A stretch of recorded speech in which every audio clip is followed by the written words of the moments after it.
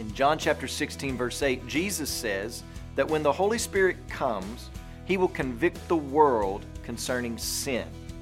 Concerning sin because they do not believe in me. Did you know that being convicted of your sin is a gift of the grace of God? That the Spirit reveals the sinful condition of the human heart?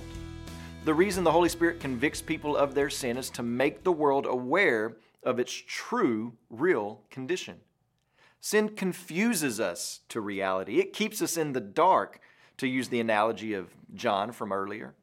Sin lies to us about who we really are and what our true condition before God is. Sin lies to us about the true nature of God, and unless God does something to break through to the hard heart, then that person will remain separated from God.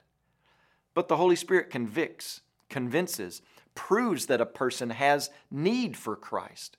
And some of you are listening today, and you are under the conviction of the Holy Spirit right now.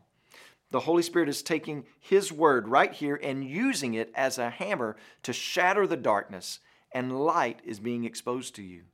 And the question is, will you come to the light? Will you receive this word as truth? Will you confess and repent of your dark and sinful heart, and that you stand condemned before a holy and righteous God, and that you need a Savior? And will you receive Christ as that Savior? That's our ultimate prayer for you. That's our ultimate plea to you, that you would see Jesus as that Savior.